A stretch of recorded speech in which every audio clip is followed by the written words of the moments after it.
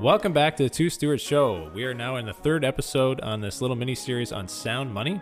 We've talked about how we got to our current system, the fiat system, and how that money is unsound. But now we want to talk about how that impacts our standard of living and how one person's gain can be another person's loss and whether or not that is actually a fallacy. And we do take a trip to the Tower of London, so stay tuned. All right, folks, welcome back to the Two Stewards Show, and we're going to conclude our mini-series on sound money and talk a little bit more about how that relates to real estate investing. So we've talked about the properties of money, the properties of sound money, and we talked about fiat money, which is like our the current standard that we have, dollars. And I think we've demonstrated that fiat money is basically unsound. Right, it leads to like the slow, continuous bleeding of wealth. It leads to a decline in the standard of living in general. And yeah, Brent, we talked about this. What would you say qualifies as the standard of living? How do we measure that? Oh, so why are we talking about the standard of living? We got a street cleaner outside. We got your phone going off. So we've come full circle now. We've talked about the characteristics of money and how gold, for instance, in the past has exhibited like these qualities that we call sound money. Right? Mm-hmm. They have good durability, portability, divisibility, uniformity. Limited supply, so scarcity, that was a big one. And then recognizability, right? Like we can accept it. So we've kind of delved into that. And then as we look at fiat money, like you said, our current system, we have money that really is just by government decree, right? So then it doesn't necessarily exhibit all the same properties that gold or other monetary technologies have throughout the past. Yeah. And I think we wanted to bring up Bitcoin just as to reference it off the top of the show because that is a monetary technology that has come up in the last 15 years. Yeah. And a lot of people are into different cryptocurrencies and have different degrees of knowledge around Bitcoin and cryptocurrencies. And I think this is a topic we want to get into in the future on different episodes. But just to touch on it now, Bitcoin is in many ways a monetary technology, just like gold or fiat would be, but it exhibits different characteristics than gold or fiat. Yeah. So you can kind of rate each currency or each technology based on all these characteristics. So we'll pull a screen up or pull a thing up on the screen for those of you who are watching. We just have gold, Bitcoin, and fiat compared to each other across all these different categories. So durability, portability, fungibility, and whatnot. And we go down the list, and you can see that every item's got a rating. So it's an A+, that means it's very durable. So gold falls under that category. It's very durable monetary technology. Whereas fiat money, the money that we have now, the Canadian dollars and US dollars, that's not very durable. Like we're printing coin or paper money, and we have coins, and like you can lose them and they deteriorate over time, and you constantly have to replace it. So, and inflation. Yeah, and inflation. I think that goes down to the scarcity, right? It does, but to me, it's also the durability. Yeah. Like eventually, if you're holding $100, eventually that'll go down to zero or like 1 cent. Yeah. So to me, that's not very durable either. No. Well, yeah, and that's the scarcity. So anyways, maybe you got to watch this podcast from now on because we got some valuable information on the screen. But we don't have to go through all these. It's hard to get a sense for our listeners of what's actually going on. But basically, no monetary technology is perfect, right? Yeah. Like gold has worked really well in the past, but it also has failings and flaws. Fiat money is working for the last 50 years. It's not working very well in a lot of different areas. So there's different items that will score highly for one currency and very poorly for another. And our job, I guess, is to analyze all the different options out there, options for monetary technology, and to make a decision to say which one will store my wealth or store the value of my time into the future the best and for the longest, like you said, most durable, but also be portable, that I can take it somewhere. Also be scalable so I can buy different things.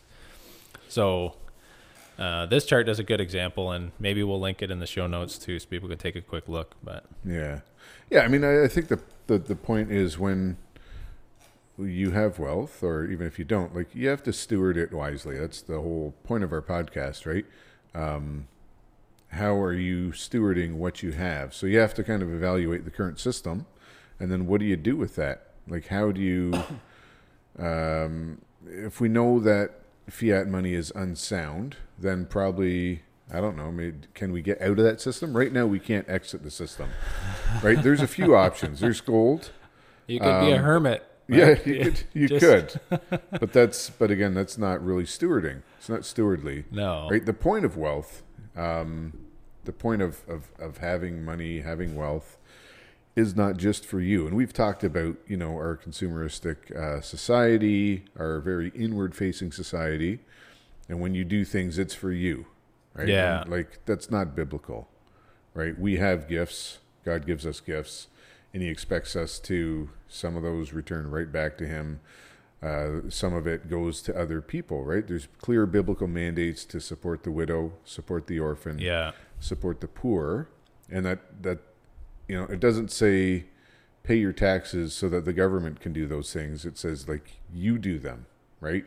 And obviously we have a different framework than maybe we had in the time of Jesus or even in the Old Testament. But the principles still apply. So to your point about being a hermit, like, that's not a good response, right? People will say, I'm just not going to participate in this system, right? Yeah. As a Christian response to the corruption of money and, like, a lot of the things that we've talked about. But I don't think that's a particularly stewardly approach either. We have to work with what we have. Give unto Caesar what is Caesar's. So don't ignore the system. You're in it. You have to use it. And you still have to meet your obligations towards other people, towards your family, and just towards being responsible in general. Yeah. Right? What does that look like? Yeah. Well, you asked me about standard of living, and so far we haven't touched on that at all. Sorry about that. Well, I was trying to get to that. And then I jumped in. I jumped in too. So, because basically if you have unsound money, which is what we do have, you end up with a decline in standard of living. And we wanted to just kind of speak briefly about what standard of living is and explain kind of what has happened over the course of history too, just to give perspective on what the current standard of living is and what we can expect moving forward. So I guess, like, standard of living you can look at it in economic terms, right? Yep. Like how much GDP or Oh, not GDP. GDP, what is that? Terrible measure. Like gross domestic product. Yeah. Yeah. That's an important one. So I don't like GDP as a measure of anything really, because it includes government spending. Yeah, so it's and kind it of can skewed. what we're doing with immigration is we're raising GDP, but we're not raising like an efficiency measure. We're just raising the actual. If there's more people in the country, your GDP will be higher. Yeah, but that doesn't mean it's better for anybody. That doesn't mean the standard of living has gone up. The amount has just gone up. right. So we don't like that metric. I don't. I mean, you can if you want. I don't really. Now that you say that, I'm like, I got to look at this again. Well, because the government will trump it like, we've raised GDP. Right. It's like, you've just raised the total amount of money sloshing around. It's not any better for anybody, and it's actually worse. Yeah. In terms of standard of living. Okay, so we've knocked that one off. Standard of living is declining, even when it comes to GDP. Even if GDP is going up, standard of living still goes down. I guess another thing is to like we were talking about a little bit earlier, but like so personal satisfaction, right? Yeah. I don't know if you want to talk about that a bit more, but No, I don't believe in it. no. You were just saying. Well, you got to go on 2 vacations a year. Yeah. You got to have a nice car that doesn't break down. You can make an argument for a car that doesn't break down. Does it have to be nice? Yeah. I don't know. But no, like, yeah, personal satisfaction is often part of how we define standard of living.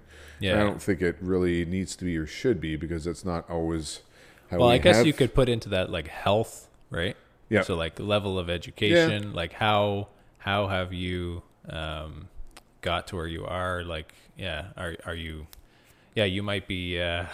You might have lots of food for your family, but your back might be pretty sore, right? And that kind of is a direct impact on your standard of living moving forward. Like you might be in a good spot now, but your health might be shot because you had to work hard. Yeah, although I mean we have better access to healthcare now, right? And if like we talked about this Now as well, compared to what? Compared to any time in history. So I was gonna say, because like 5 years ago, I feel like it would probably have better access than now. But yeah, and so that's maybe an interesting correlation to fiat money and the decline of our standard of living. So when you look, like if you zoom out over history, over thousands of years, right, we have it better than we have ever had. Like everybody on the planet in general has a much, much higher standard of living, right? The number of people living in abject poverty, less than $2 a day, has decreased. So that's greatly. what abject poverty is? Don't quote me on it, but I think it's around $2 a day is like, abject, $2 in today's dollars, or $2? Yeah, two fiat dollars. $2 fiat dollars. No, and then like it goes up from there. Then you go up to like $50 a day or $10 a day, which to us is still poor, but it's above subsistence. Yeah, in a lot of countries, but which is making what you need to live, right? Just yeah. Like you go out, you work in the field, you get what you need to live, and then so basically, you're not starving. Yeah, right, and that's the base. So people, you're saying people goal. Like whatever, I don't know how many 100 years ago, but everybody used to be in this case. Yeah, I mean, or the vast majority of the population on the globe was in more or less in abject poverty. Yeah. And so they were either starving or barely at subsistence. Right. And if you compare the population as a percentage now to then, it's completely different, right? Yeah. The standard of living overall has increased dramatically. And even if we if you look at how kings and queens lived, right? You talked about the Tower of London. Yeah. Right, what that was like. Well, I was able to visit that, and that to me was like, okay, this is a historical building in London, England, and it's like, kings and queens lived here or whatever, nobility. And you walk through and see all, like, it's a museum, right? They have all the jewels and like armor from that time period, but it's like these are the best luxuries that they had for the royalty in Europe, whatever. And then like, you go to their bedroom and it's just like a stone room with a little fireplace in the corner, and like, this is where they would have slept. And it's like, what? No glass in the window, like no air circulation, no nothing, right? And it's like, wow. Talk about standard of living back then versus now. But like we went to Versailles, and it's very ornate and lush and stuff, but still there was no running water. You just think of hygiene and sanitation and healthcare and all that stuff. So we even compared to royalty back then, most people on the planet have better access and just have a better standard of living in those terms. Yeah. Right. And so we can see that as a result of the Industrial Revolution and technology. And how did that come about exactly? Right. Like, if you're living in a stone castle and like no running water and no bathrooms and no glass in your windows and no heat or whatever, to now, like, let's frame this in the monetary conversation. Tie it back to money here. Yeah, I mean, I think technology is probably the bigger defining thing. Technology and trade, right? But More what trade. allows technology to advance? And I think that's where money comes in, right? Because the formulation of capital, and that's like maybe we'll go ahead and let you talk about technology and trade first.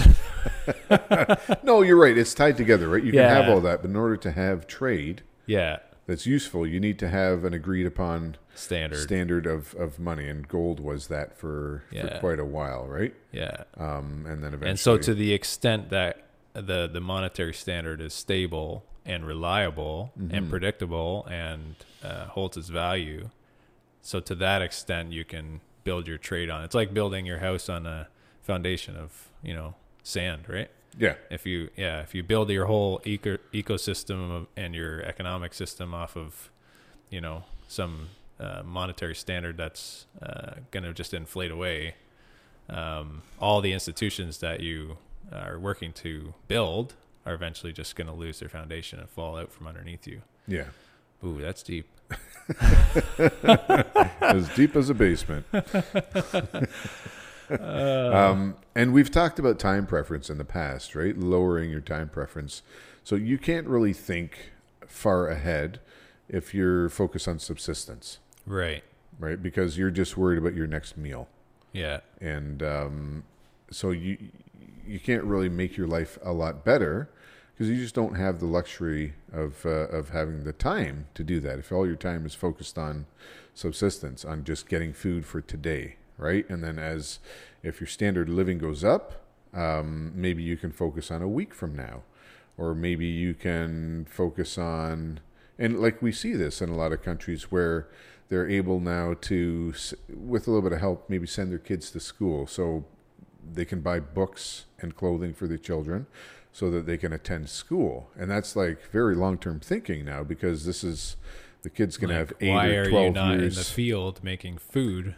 Exactly, tonight? right? You have kids so that they can help you find food and feed the family. But if you're going to send one to school, then, long-term thinking, right? Yeah, eventually this will pay back, and the kid will have enough knowledge to be able to come back and, massively improve our methods of doing things or whatever. Yeah, exactly. So as your time preference gets, I always get it backwards. Lower. Gets lower. Higher is I want it now. Yeah, that's right. Yeah. High time preference. I want things now. Urgent. Yeah. So less urgency. At least I Generally will, barring other, bad lifestyle choices, will lead to better economic situation for people. Yeah. And then that has that snowball effect, right? And then as we can specialize, and people, we talked about this with the mill and with stuff, right? As people are able to specialize, that improves everybody's standard of living, and then leads to further specialization if you can have stable trade, where all that specialization, which, we've seen to some extent, right? Where China became the de facto manufacturer because they specialized in making goods cheaply.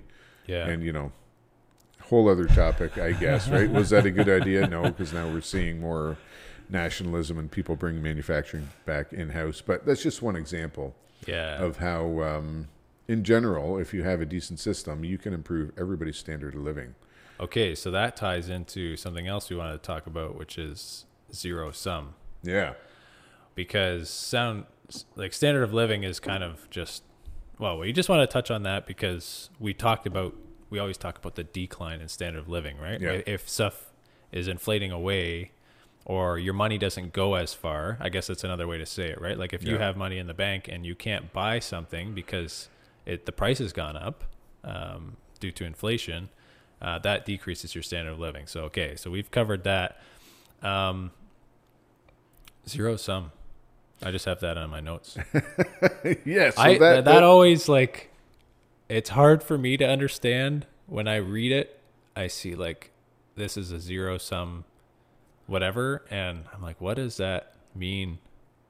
It's hard for me to wrap my head around until I think about it, and then I'm like, okay, because maybe I'll let you. Well, it's like a mathematicable problem where when you work it out, it always ends zero. up back at zero. Net so zero. the sum of all the parts is kind of zero. So if you're talking about the economic pie, Yeah. Is it There's this idea that blueberry pie or economic pie? I guess. I mean, That wouldn't be very tasty. I don't mind blueberry pie is not bad. Yeah, With yeah, some but But the idea is that there is this. So you're saying pie. there's an economic pie with no ice cream on it? Yes. Okay. Not yet. Okay, not yet. We can. Oh, we're talking about that. Yeah, as we specialize, we can add ice cream. Okay. Get the dairy farmer in. Hey, this is a good. We should start a podcast. I'm hungry. But yeah, so the You're pie, always if we can talk about this, is Yes. a certain size. And that, so if somebody has a bigger slice of that pie, and I'm just talking about, in terms of dollars, Yeah. that means they must be taking some of that from somebody else, Right. right? There's only X amount of dollars to go around, or X amount of wealth, however you want to frame it, so that if somebody is a millionaire, that means they are treading on poor people directly because they've taken either that money directly from them or the opportunities from those people. Yeah. to Okay. Because to that improve seems their, pretty logical, right? It's like, well, because you and I have talked about like how much money is out there, right? Like we talked Yeah. about the supply of money. So Yep. if you take this logically, it's like, okay, the government puts out so much money, and that's how much money there is, right? Yep. So if you have 1 million and I have like 10, which could be true, Yep. right? Yeah.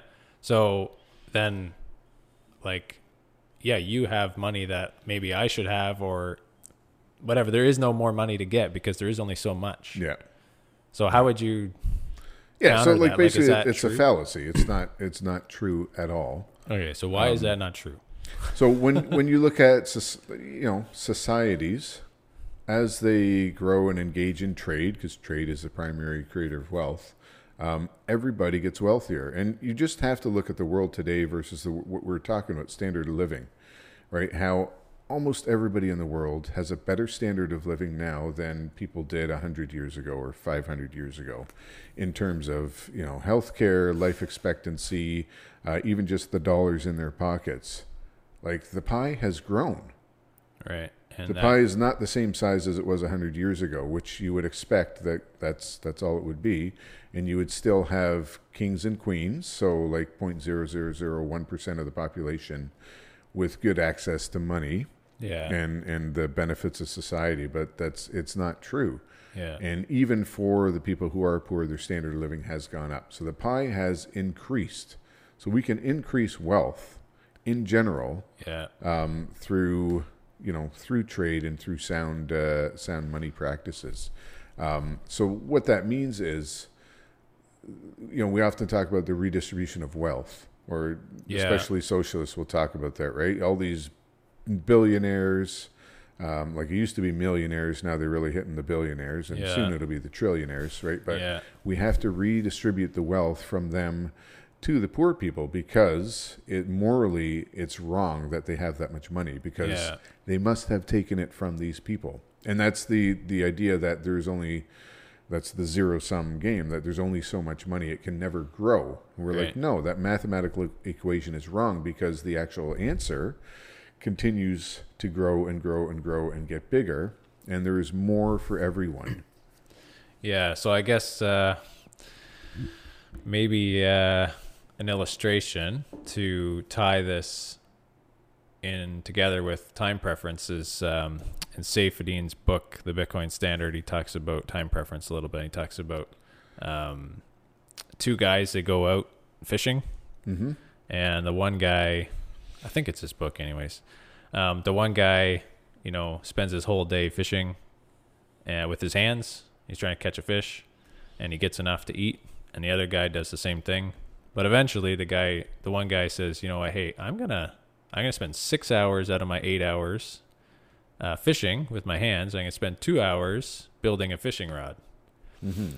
or doing something that does not relate to immediate consumption, but will produce something that I can use to improve my chances of getting a fish. So he's taking a risk there. So he's with taking his a time. risk. He's reducing his time preference. And his time, really his capital is time Yeah. and like labor. Yeah, so all he's got is his time. He's just working. He's trying to get a fish, and So after maybe 2 weeks, he's built this fishing rod, right? And maybe he doesn't have as much to eat. Maybe he's a little bit hungry because he's made that risk and he's kind of sacrificed for those 2 weeks to get, 80% of the fish that he would have got.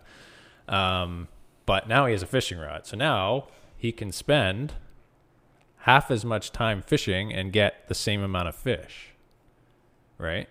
So now what does he do with the rest of his time? Well, he builds a boat. So now, after maybe a year, he's got a boat and a fishing rod, and he can go out into places where that other guy can't even go.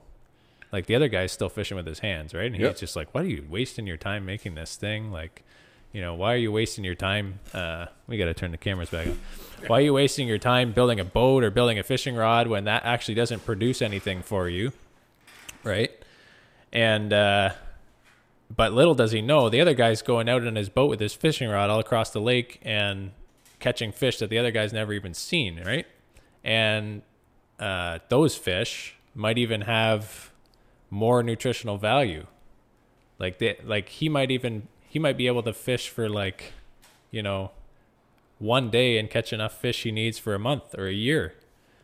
So that Mark's running around trying to get the camera set up.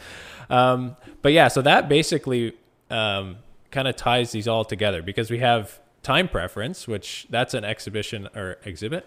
That's an example of low time preference, right? You're sacrificing your current, satisfying your current needs in the present for satisfying them better in the future.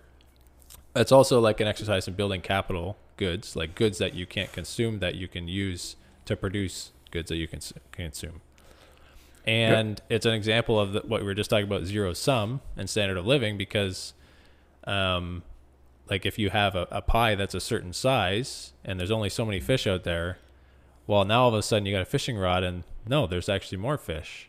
And then you've got a boat and there's actually fish that I've never even seen before. Yeah. Right. And so you're actually, through what you called economic production and trade and, building capital goods, basically you're finding and discovering new things that you never knew existed. And that's, I think, a lot of what technological development is, right? Is, we have an iPhone now, and on the iPhone, there's a lot of apps that maybe like a compass. We would have had a compass before, but now it's digital. But there's also a ton of different things that we never would have even dreamed of, right? And if somebody didn't spend their time not finding food and eating it and building the iPhone, where would we be? Well, and that's capitalism, right? Yeah. So capitalism is not the system we have now, because the government has their fingers in it, way too far. But that's the idea, that you build up capital and then you risk that capital, and it starts smaller, gets bigger and bigger. So the guy who he's got access to different fish. Yeah. So maybe he sells them to the other guy. Yeah. So in this case, he's doing all this stuff, and maybe getting wealthier, or at least improving his standard of living. Because now he can go out one day and sit on the beach for the rest of the year. Yeah. But the other guy, he hasn't taken anything away from that guy. No, he's still got He's done nothing wrong to him. But the economic pie has improved. So now he can either get other fish, or he can spend some time maybe growing some corn or wheat. Right? And diversify their food sources so he can be healthier, live longer, he can start a family. Yeah, maybe one of his kids becomes a boat builder and sells boats to the Exactly. And he can trade with other villages, because now instead of having the same fish that everybody has access to along the shore that you can catch with your hands, he's got some deep sea fish, or maybe he's got wheat, or he's got other things that he can now trade, and that leads for other people to be able to specialize. And all of that is done at no harm to the first guy who's just catching fish with his hands still. Yeah. And comparatively, he is more poor than the other people. Yeah. But that's through no wrongdoing of the people who are doing these other things, who have taken the time to risk that. So and in fact, his life will probably be better, because he's going to see maybe he can still trade some of those fish for some grain or some berries or whatever, right? Yeah. So you're not really negatively impacting him in any way. You're actually producing opportunities for him and potential that he never would have had on his own. Yeah, that sounds like a world I want to live in. Well, that, to some extent, that is the world we live in. Right? Yeah. We have all these opportunities to do. We've come a long way since building fishing rods and boats and Exactly. yeah. We have all these opportunities to do things that, that I never would have thought of myself. Yeah. But somebody else is like, hey, here's a way you can make money. It's like, oh, yeah, that's pretty cool. Or like real estate, right? Yeah. What we're talking about, I don't have any sort of original thoughts around real estate generally. Yeah. I've learned things from other people who have already done it. Nothing new under the sun here, Mark. Yeah, well, once in a while you get someone who comes up with something brand new and it's like, whoa, that's really cool. Yeah. But in general, there's just so many opportunities that you just need to pick something and put your nose to the grindstone and do it. And you have the opportunity to succeed. Yeah. And be a good steward, really. Right? Well, no, that is kind of the whole point. Yeah. So we've talked about our money system being unsound, some alternatives, right? We've got gold, which has been a fairly popular one over the years, and there's a lot of gold bugs out there. And then we've touched on Bitcoin, which we'll get into that later. But what do you do right here and now? And this is a real estate podcast. We're in real estate, and real estate is one way that we have found to really use the system that we have and be able to steward your wealth, our wealth wisely through investments in real estate. So without doing anything, anything super shocking, we can work within the context of the current system to. So real estate is a powerful tool. I still see there's so much potential out there in all these different ways, right? We have to acknowledge that there's all kinds of different investments and in particular business. Like if you start your own business and invest your money and your time in a business, the reward can be very great, right? Yeah. Where real estate really comes in is when you don't have the time to just, quit your job and start a business, or, maybe you're not entrepreneurial by nature. Yeah. Or you're a little bit more risk averse, and that's where real estate starts to make more and more sense, right? Mm-hmm. And part of the reason it makes sense is because, like you said, you're using the system to work for you, but the incentives, what am I trying to say? The incentives behind the system is to take on debt, right? And we talked about that.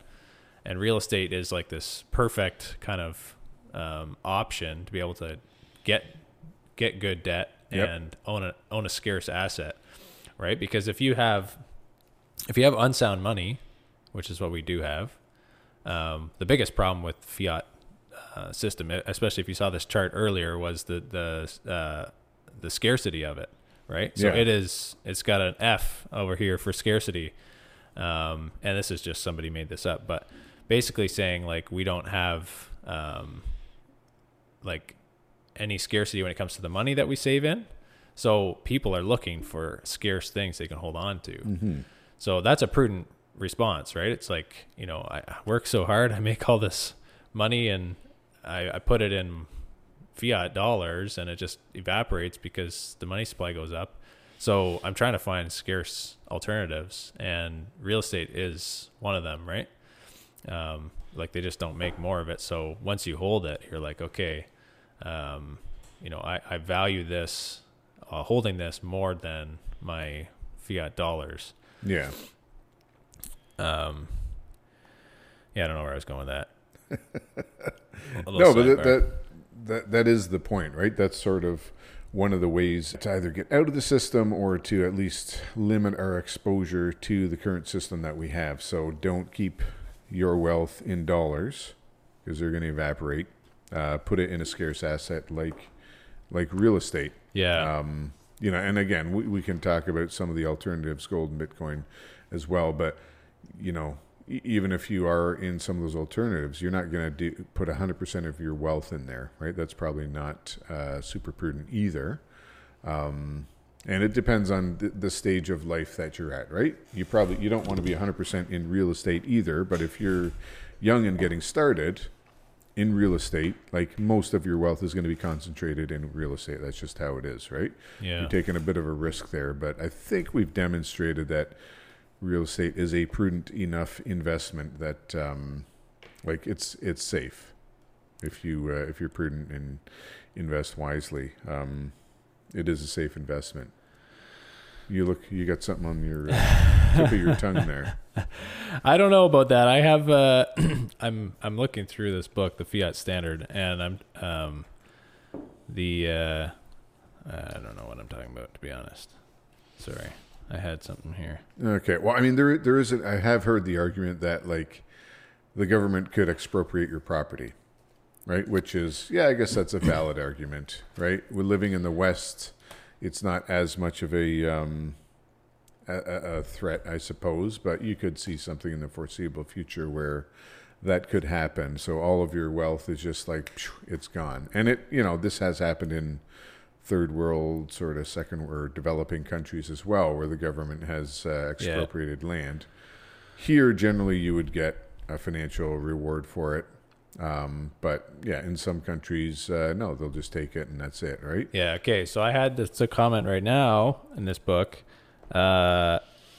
Success in fiat means accumulating larger negative cash balances, and people live their entire lives stacking debt obligations upon themselves.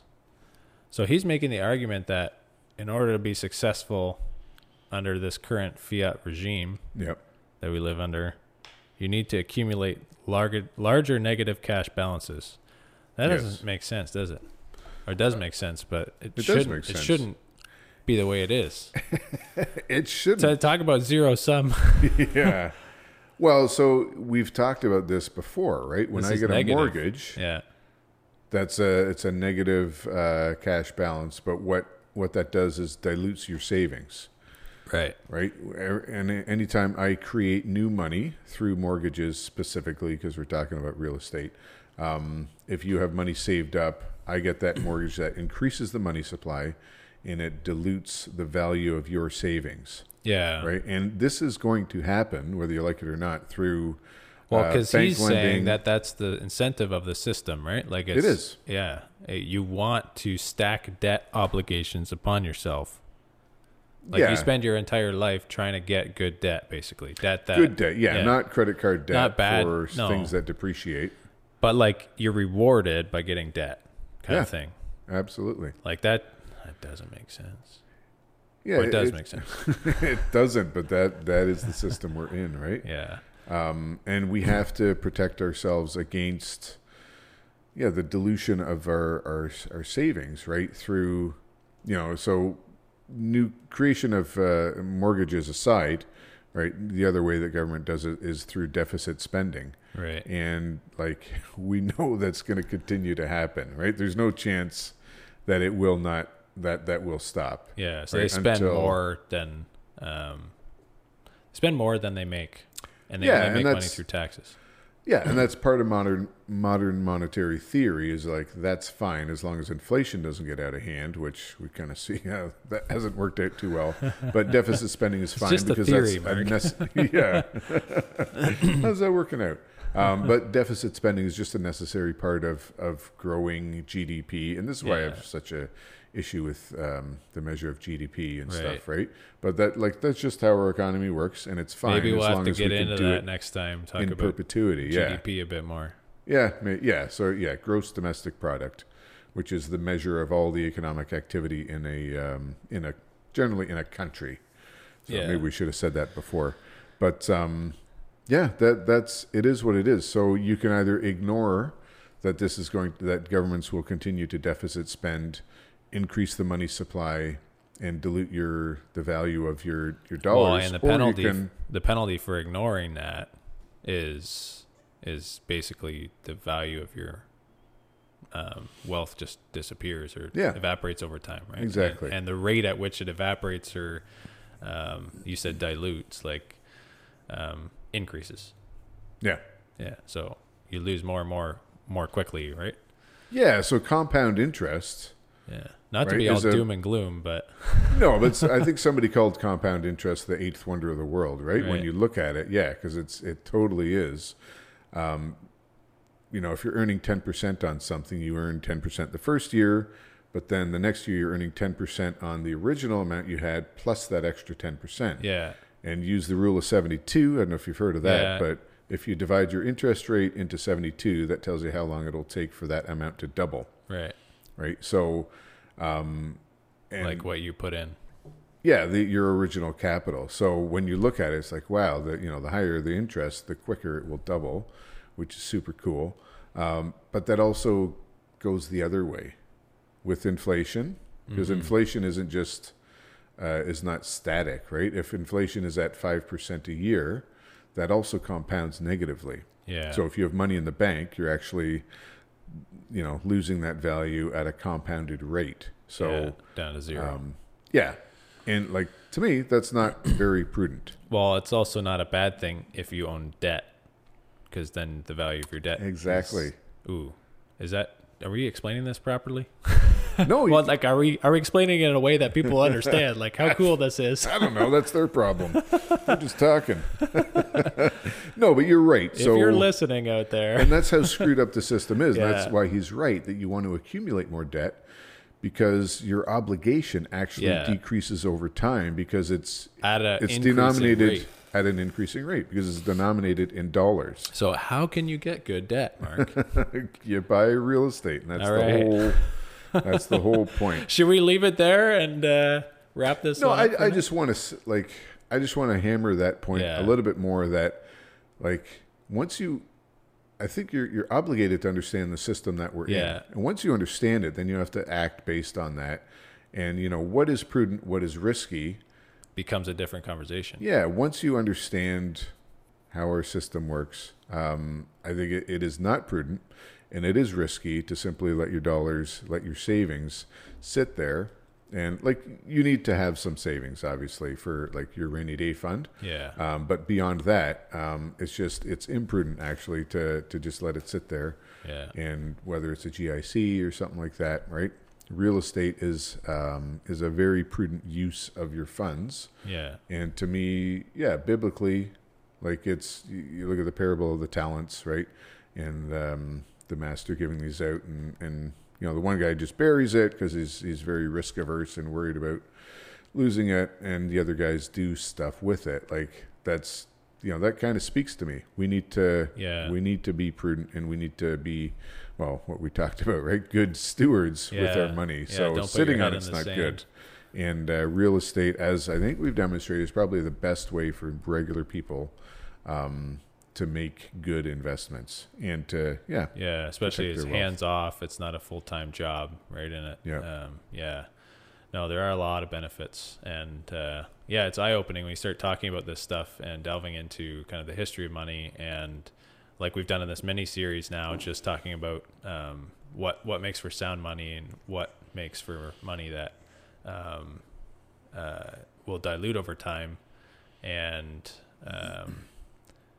how we can combat that. It's definitely eye-opening. I think people are going to be scratching their heads going like, how do we get here? And keep in mind we're talking about one level of life, sort of, right? The physical level where we need to provide for things. Obviously, that has nothing to There's so many to other say about the aspects. spiritual level of life, because our treasure isn't here. Our treasure is in heaven. Yeah. But we got to use the time and the Yeah. resources that we have now wisely. And Yeah. that's talk to your minister about the other side of it, I guess. We're not dealing with that so much. Although there is a tie-in, right? If you are, and we've seen that wealthy folks, that we know in our you need a churches are purpose. able to help out others, and that is spiritual giving includes financial giving. So Yeah. I can leave it at that, I think. Yeah. Good. All right. Yeah. Well, we'll see you guys next time. Hopefully we'll have a new topic that you all are really keen on listening to. But thanks for listening to this little mini series on the properties of sound money. hopefully you gleaned something from it. And until next time, steward your wealth wisely. Thanks for listening to this episode of the Two Stewards Show. If you like my voice better, click subscribe. And if you like my voice better, click share. If you like both, give us a 5-star rating. To interact with the show, feel free to reach out at hello@twostewards.ca. We'll see you in the next episode. In the meantime, steward your wealth wisely.